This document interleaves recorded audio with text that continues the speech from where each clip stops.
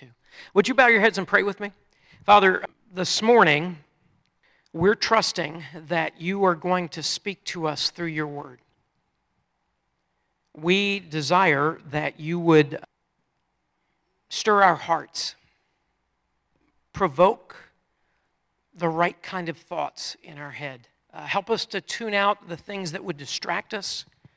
Help us just listen for your voice so that when you prompt us or you give us some direction or you call us this morning to do something, that we would be willing to say yes to you. I pray this in Jesus' name. Amen.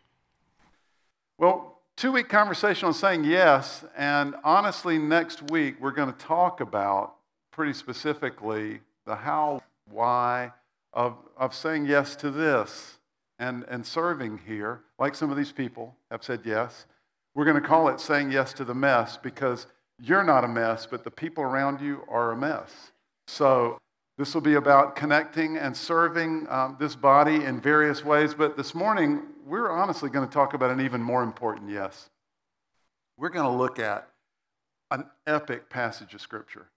So if you had to pick out, 25 passages of Scripture that really zero in on the essence of it, this would be one of them, today's passage of Scripture. So we're going to unpack it a little bit. At the very end today, we're going to refer to another passage of Scripture, but we're going to spend some time unpacking this one. We're going to answer 3 questions on the way toward really understanding what this Scripture says to us, and we're going to talk about saying yes to God. So we're going to look at Romans chapter 10, verses 1 through 13. And again, we're going to end up answering 3 questions about this passage so that we can understand it. Romans chapter 10, verses 1 through 13. And this is so awesome. Let's go old school and stand out of reverence for God's word as we read Romans 10, 1 through 13. Brothers and sisters, my heart's desire and prayer to God for the Israelites is that they may be saved. Now, that's going to be one of our questions. We'll get there in a sec. For I can testify about them that they are zealous for God, but their zeal isn't based on knowledge. Since they did not know the righteousness of God, sought to establish their own. They didn't submit to God's righteousness. That's key. Christ is the culmination of the law. That word culmination can also be translated end. So that there may be righteousness for everyone who believes. Moses writes this about the righteousness that's by the law. The person who does these things will live by them. But the righteousness that's by faith says, do not say in your heart, who will ascend to heaven, parentheses, that is to bring Christ down, or who will descend into the deep, parentheses, that is to bring Christ up from the dead. But what does it say? The word is near you. It's in your mouth and in your heart. That is the message concerning faith that we proclaim. If you declare with your mouth Jesus is Lord and believe in your heart that God raised him from the dead, you will be saved. For it's with the heart that you believe and are justified, and it's with the mouth that you profess your faith and are saved. As Scripture says, anyone who believes in him will never be put to shame. For there's no difference between Jew and Gentile. The same Lord is Lord of all and richly blesses all who call on him. For everyone who calls on the name of the Lord will be saved.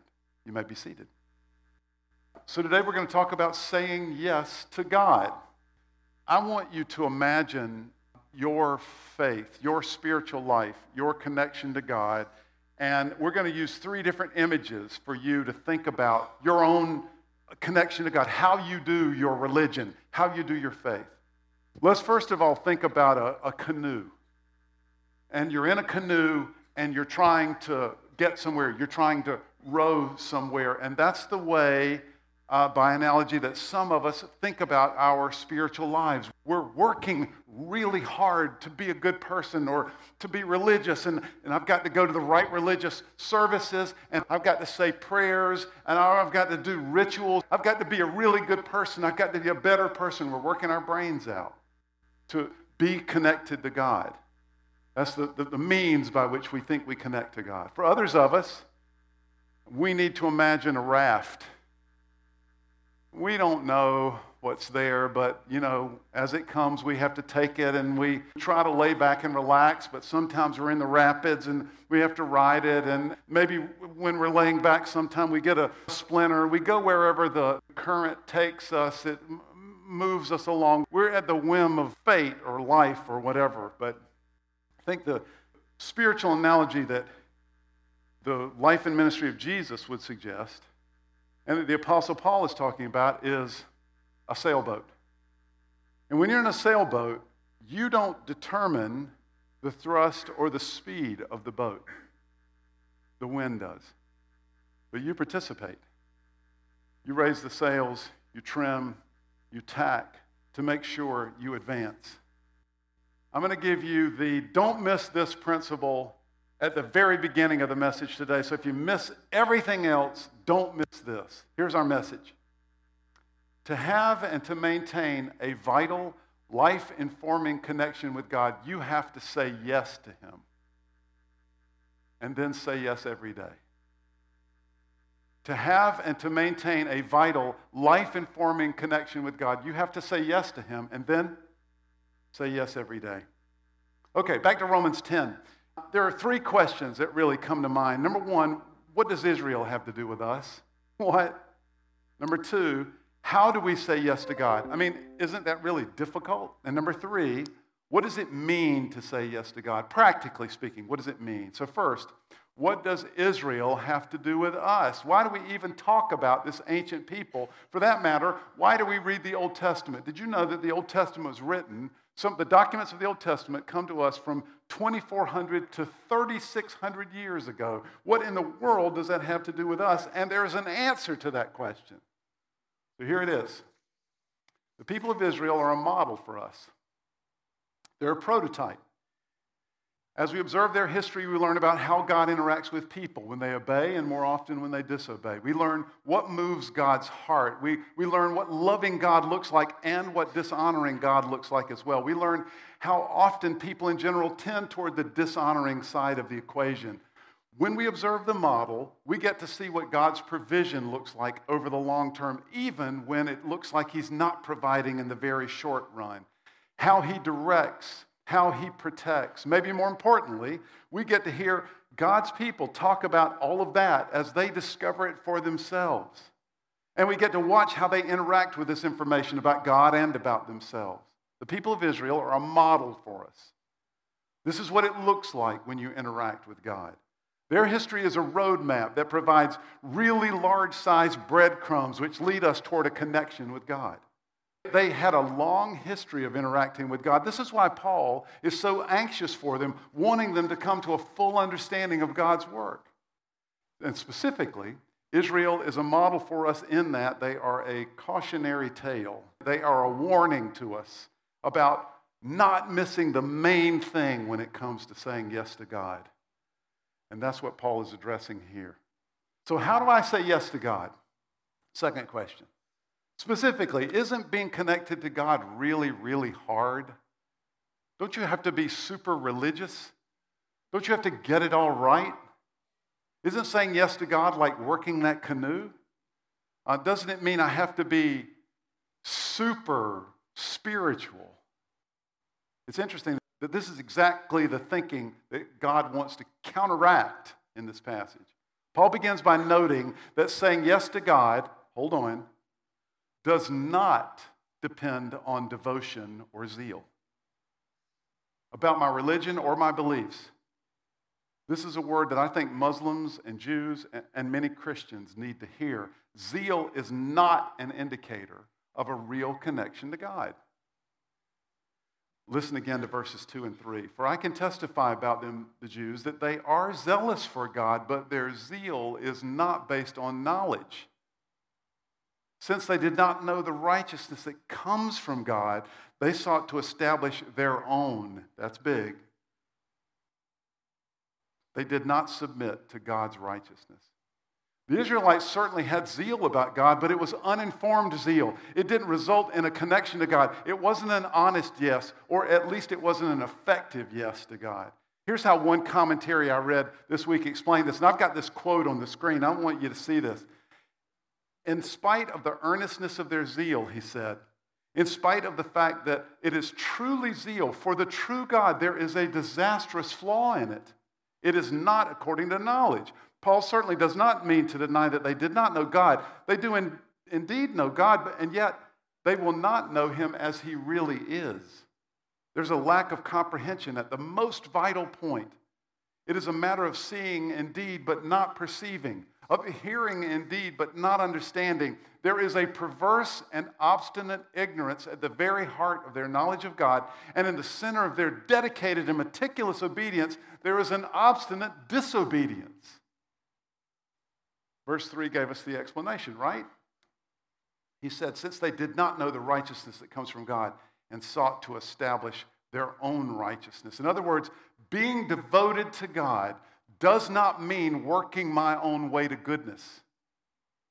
Being connected to God is not a self-salvation project. We are not trying to live up to God's standard of goodness. That's not what it means to be connected to God. And yet most of us think about our religion in that way, as a kind of self-salvation project, whether we recognize it or not. I think of the rich young ruler. Some of you know his story from Jesus' biographies. Young guy comes to Jesus. He's got it all together, and he says, Jesus, what do I need to do to be saved? I think of the young father that I went to the hospital to visit years ago. His newborn was in the NICU with serious problems. He wanted me to come and pray. In the waiting room of the hospital, we got on our knees and prayed, and he looked at me and he said, why is this happening? I've done everything that God asked me to do. I've gotten it all right. But this is not the way of things. Paul offers God's alternative in verse 4. Christ is the culmination of the law, or the end of the law, he says. What? And when he says this, he means that Christ is the end of this kind of thinking and living. Christ is the end of religion by being good. He's the end of finding God through my great spirituality and my effort. He's the end of the self-salvation projects. Some of you, if you went to college, you may remember the name Erasmus. He was a Dutch philosopher from the 15th century. He was called the greatest Renaissance thinker of Northern Europe. He said this about this. He was writing about this passage. He said this of the Jews, and I've got this quote on the screen too. It's evident that they had shamefully mutilated the law of God. I love this next phrase. For they rejected its soul and snatched at the dead body of the letter. They turned it into a list of do's and don'ts that they could check off. This remarkable passage, he's talking about Romans 10, declares that the law in all its parts has reference to Christ. And therefore, no one will be able to understand it correctly who does not constantly strive to attain this mark. I want you to allow me to circle this point again to make sure we get it, because Paul does. There's a way of doing religion that's really, really hard.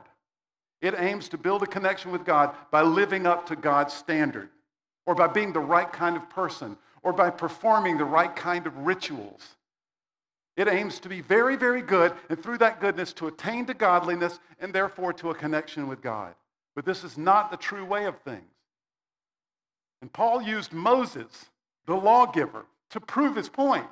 Look at verse 5. He says, Moses describes in this way the righteousness that's by the law. The person who does these things will live by them. Paul is quoting Moses there. In other words, the person who thinks about religion in this way aims to get it all right. In fact, they have to get it all right. If the law is taken as God's full-on requirement and expectation for how we should behave, then you've got to get it all exactly right. You can't mess up at any point. Fulfilling everything that we're supposed to do, that would be the key. But this is not the true way of things. Herculean effort is not the key. Look at verses 6 and 7. Paul says you don't have to ascend to heaven or go to the depths of the sea. In other words, it's not about your great effort. By the way, when Paul says this bit about ascending into heaven or descending into the abyss, he's actually riffing on Moses again. I want you to listen to what Moses said to the Israelites. I don't have this one on the screen, but I want you to hear it. This is what he's quoting. This is Deuteronomy chapter 30, Moses saying this. Now, what I'm commanding you today is not too difficult for you or beyond your reach. It is not up in heaven so that you have to ask, who will ascend into heaven to get it and proclaim it to us so we may obey it? Nor is it beyond the sea so that you have to ask, who will cross the sea to get it and proclaim it to us so we may obey it? No, the word is very near you. It's in your mouth and in your heart so you may obey it. Moses understood that a connection with God was not accomplished by our Herculean effort. It is near you, Moses said, meaning you can do it. God has given you the heart for it, the desire for it, and the will for it. You just have to trust in God's provision. And Paul understood that God's provision had finally and fully come in Jesus. Hang on, I'm going to talk at the end of our time about what this means for Monday through Saturday. But I want you to hear again this epic section of Scripture with all of that as a backdrop, verses 4 through 7. Listen to this. Christ is the end or the culmination of the law, so that there may be righteousness for everyone who believes. Moses described it this way: the righteousness that is by the law. The man who does these things will live by them. But the righteousness that's by faith says, do not say in your heart, who will ascend into heaven, parentheses, that is to bring Christ down. In other words, you don't have to go, you don't have to work and reach up and grab the Messiah. He's already come. Or, who will descend into the deep, that is to bring Christ up from the dead. You don't have to reach in and do work and grab the Messiah. He's already raised from the dead. Therefore, the way to say yes to God, simply put, is to say yes to God. With all of our passion, with our understanding, with our will, all in, yes. So here's how it works. Let me explain this quickly. God showed us his full requirement in the law. If you want to live by the law, here it is. Get it all right. Don't mess up even in the smallest iota. We could not do it, which he knew would happen. And then he came in the form of God the Son in Jesus of Nazareth. Jesus lived a perfect life, completely fulfilling the law and all of its requirements. And then we ultimately killed him because he was too much out of the ordinary. He was too honest. He was too righteous. He was too much of what we are not. Then he rose from the grave.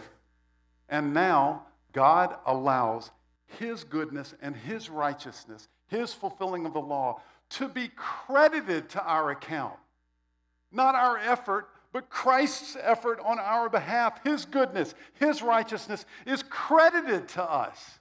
And the death that we deserve to die because we disobeyed the law, he died.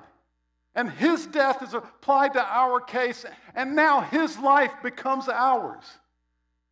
And what we have to do in response is raise the sail and say yes. Okay, what does saying yes to God really look like for me practically, Monday through Saturday, this coming week? What does it look like? I'm going to answer that in the broadest terms. Here's where we started this morning. To have and to maintain a vital, life-informing connection with God, you have to say yes to him and then say yes to him every day. This is not canoe living. This is not working our way to a connection to God. This is not a self-salvation project. But neither is it raft living. In our connection to God, we are required to participate. We are required to say yes. Look, it's not enough for you to say, oh, I've always believed. You have to say yes. You have to step in. You have to exercise your heart and your mind and your will. You have to be, first of all, stirred. In fact, for some of you, your connection to God has caused profound emotional moments in your life. For others of you, it has moved you with conviction. You have to be stirred. Secondly, you have to believe the story. You have to see what God has done through Christ. He's the end. He's the culmination of everything that's gone before. The whole story is about him. You have to believe in your heart, Paul said. And finally, you have to step in. You have to confess with your mouth. You have to decide to surrender. And then having done all of that, all you need to do is do that every day. Watch this video. Jesus, I have decided to give you this. Really? Yeah, You know whoever sits here makes all the decisions, right? I know, and I'm always making decisions, but you make the perfect decisions. So you just sit right down and start making them. Wow, I'm honored. I mean, this feels great. Kathleen, guess what? I just got my new credit card. It's time to go shopping. Oh, really? I thought your husband and you were going to pay off debt. Oh, yeah. I mean, money's kind of tight, but I figured he doesn't have to know about it. So do you want to go with me? No. No? Why? What I mean is, I don't know. So let me check my schedule, and then I'll get back to you. Okay, yeah, give me a call. Okay. Kat, what's going on? What do you mean? Well, I'm kind of one cheeking it here. Look, I just want to make sure we're on the same page. You wanted me to sit here, right? Well, of course. And whoever sits here makes all the decisions? Right. So what's the problem? There's not a problem. I don't know what I was thinking. Really, please, here, sit down. As long as you're sure. I'm sure. Okay, so let's start over. Okay. All right. Kat, I noticed that you've been losing your temper a lot lately. Right. So- Okay, Jesus, you know what? I know what you're gonna say, but see, You do? you don't know the whole situation, you know? Oh, well, all I'm saying is that your attitude is a decision. Yes, of course, but I have a lot going on right now. Well, I know you're under a lot of pressure. Pressure, Jesus, you don't understand pressure, okay? This isn't working, Kat. What? We can't both sit on the seat. It's either me or it's you. Okay, I know. You know, I didn't think it was gonna be this hard, but here, just take it. No, I'm not gonna take it. You have to give it to me. Okay, here. Kathleen, make a choice. I can't. You just did. Saying yes to God, simply put, means say yes. And then having said yes, say it every day. To have and to maintain a vital, life-informing connection with God, you have to say yes to Him. And then, say yes every day. Okay, I want to end with a quick look at another passage of Scripture that is another epic passage of Scripture. We're not going to pick this one apart, but we're going to draw out of it a couple of unmistakable, bone-shattering truths that the author wants to make sure we know that impact us this week, Monday through Saturday. So I'm going to look at Hebrews chapter 3, verses 7 through 13. Hebrews chapter 3, 7 through 13. And I want you to grab hold of the couple of critical epic points the author wants to make. And to help you, I have bolded them. So he begins here in the same place. He begins with Israel as our model. This is actually a quote from the Psalms, and the Psalms are riffing on a time a few hundred years earlier when Moses was leading the children of Israel out of the Exodus, and he's warning them about that period, and now the author of Hebrews is using that to warn us about this warning of, you get it. Verse 7, so as the Holy Spirit says, today, if you hear His voice, do not harden your hearts as you did in the rebellion during the time of testing in the wilderness, where your ancestors tested me and tried me, though for 40 years they saw what I did. This is why I was angry with that generation. I said, their hearts are always going astray, and they have not known my ways.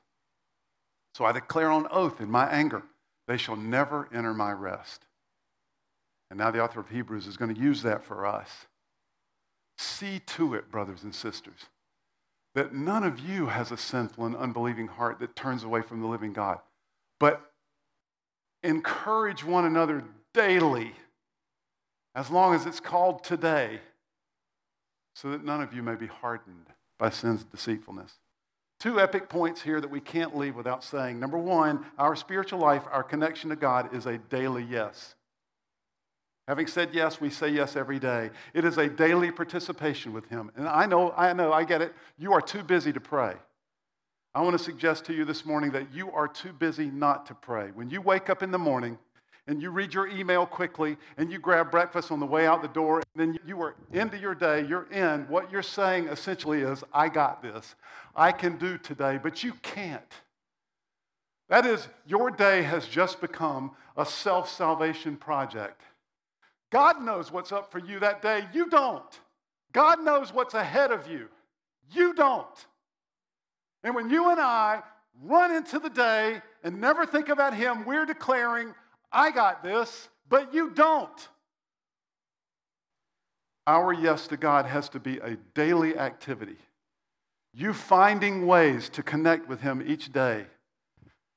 Reading this book, looking at the model, learning how to pray, learning how to raise those sails, learning how to trim them, learning how to set them, learning how to tack, learning how to take advantage of the wind. The second thing that we cannot miss is our connection to God is a communal activity. Encourage one another. Brothers and sisters, see to it that none of you, evidently, not you, but the people around you are such a mess, they need your help. Evidently, we need one another to make this happen. Evidently, we can't get this alone. This business of saying yes to God is a communal activity, which is why we don't apologize for asking you to serve. Because it's a little way for you and I to connect and to help one another. I want us to spend a minute responding. And this morning, I want us all to respond. I don't know what God has said or spoken or stirred into your heart. There are 5 or 10 of you who had a moment this morning with something that we said about Romans 10 or one of the quotes or the video that we watched, and you felt a trickle in your heart or in your conviction, a stirring from God. And I want to give us a moment for God to seal that and to deal with you and however he wants and needs to deal with you. There are actually 3 ways, 3 conditions that I can imagine us responding from or out of this morning. And I want to talk about that, and I want to give us a moment to respond to him. So let's create some space for God's Spirit to move in your heart and mind. Well, let's do that I'm going to ask you to close your eyes for a minute. So let me give you 3 conditions. And as I'm talking, let's do our best to allow God, all that we know of ourselves, let's press into all that we know of him, and let's allow him to speak. Condition 1, out of which I could imagine us responding this morning, is there are some of you who have been practicing canoe living. I'm not talking about going to church. You've been doing that. You've been trying to be a good person. There may be some of us here who've been practicing raft living, just wherever it takes me. I don't know what's out there. And you may have recognized today you need to say yes to God. You have never gone all in. Oh, I've always believed, and maybe you see now that's not what he's asking. That's a belief that's not effective. That's a zeal without knowledge. You've never confessed with your mouth. You have never believed in your heart. And during this song, I want you to do that. I want you to go all in with God because of what Jesus Christ has done. I want you to say yes to his good news. I see it now. And I've made this, where I am right now, I've made that out of my own life. It's been a self-salvation project, and today I want help. I want your salvation. I want to encounter you. I want to experience you. I want to connect with you. I want you to say yes today. And if you do, don't leave without telling me. Second condition out of which I can imagine us responding is some of us have gone all in with God. We've said yes. You've trusted your life into God's hands based on the life and work of Jesus Christ, but you've not done anything with that yes. You haven't grown year over year. You've just spent another year in the same spot. You've not continued to participate with him, catching the wind of the Spirit. And this morning, you recognize that you need to learn how to say yes every day. You need to learn how to participate with him. Let him know that. Tell him that this morning and say, I'm in. Third condition I can imagine some of us responding out of is you've been operating your sailboat for some time. You've been learning, you've been trying to say yes mostly every day. You're in. But you've gotten weary. You need God to restore to you the joy of his salvation. You need to remember those moments when your heart was stirred. You need to be quickened by him. You need to be made alive by him.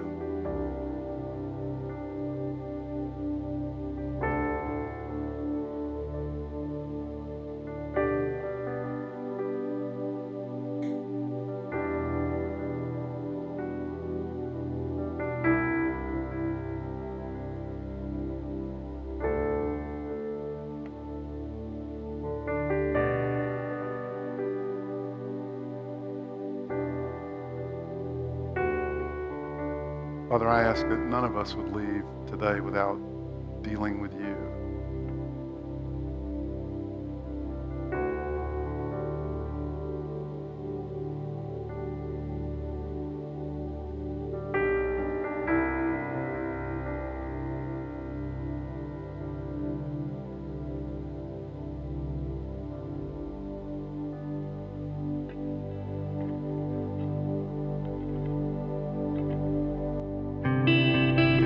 Let's stand together.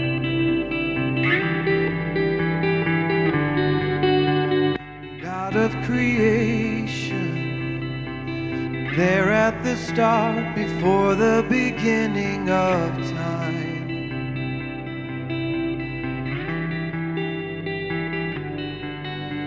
with no point of reference, you spoke to the dark and fleshed out the wonder of life.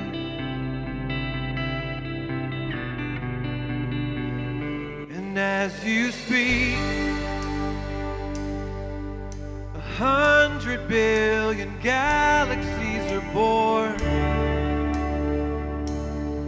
In the vapor of your breath, the planets form. If the stars were made to worship, so will I. I can see your heart in everything you've made. Every burning star, a signal fire of grace. If creation sings your praises, so will I.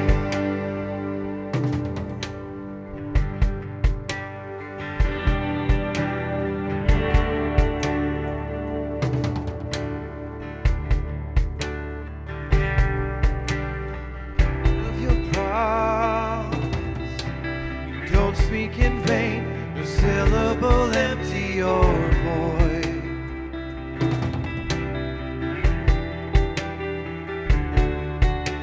For once you have spoken, all nature and science follow the sound of your voice.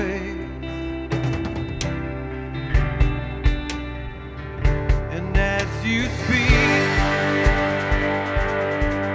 100 billion creatures catch your breath, evolving in pursuit of what you said. If it all reveals your nature, so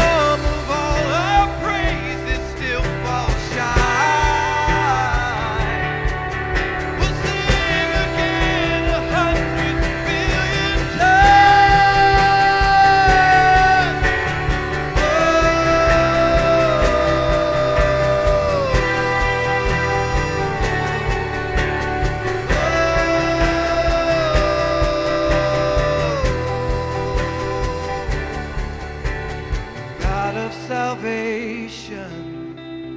You chased out my heart through all of my failure and pride.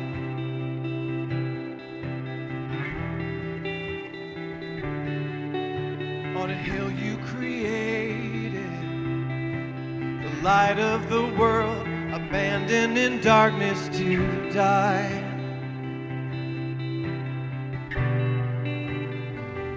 And as you speak,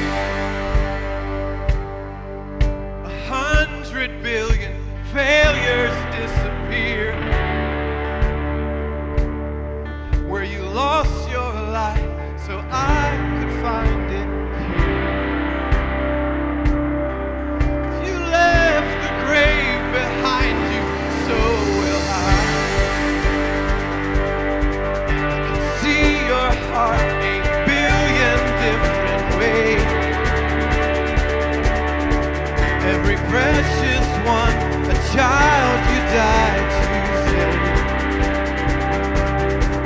If you gave your life to love them, so will I. Like you would again 100 billion times. But what measure could amount to your desire?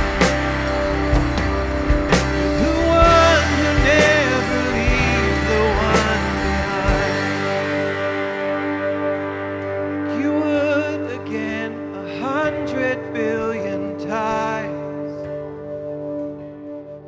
What measure could amount to your desire? You're the one who never leaves the one behind. It's so great having you with us this morning and this week. Let's say yes. Go in peace.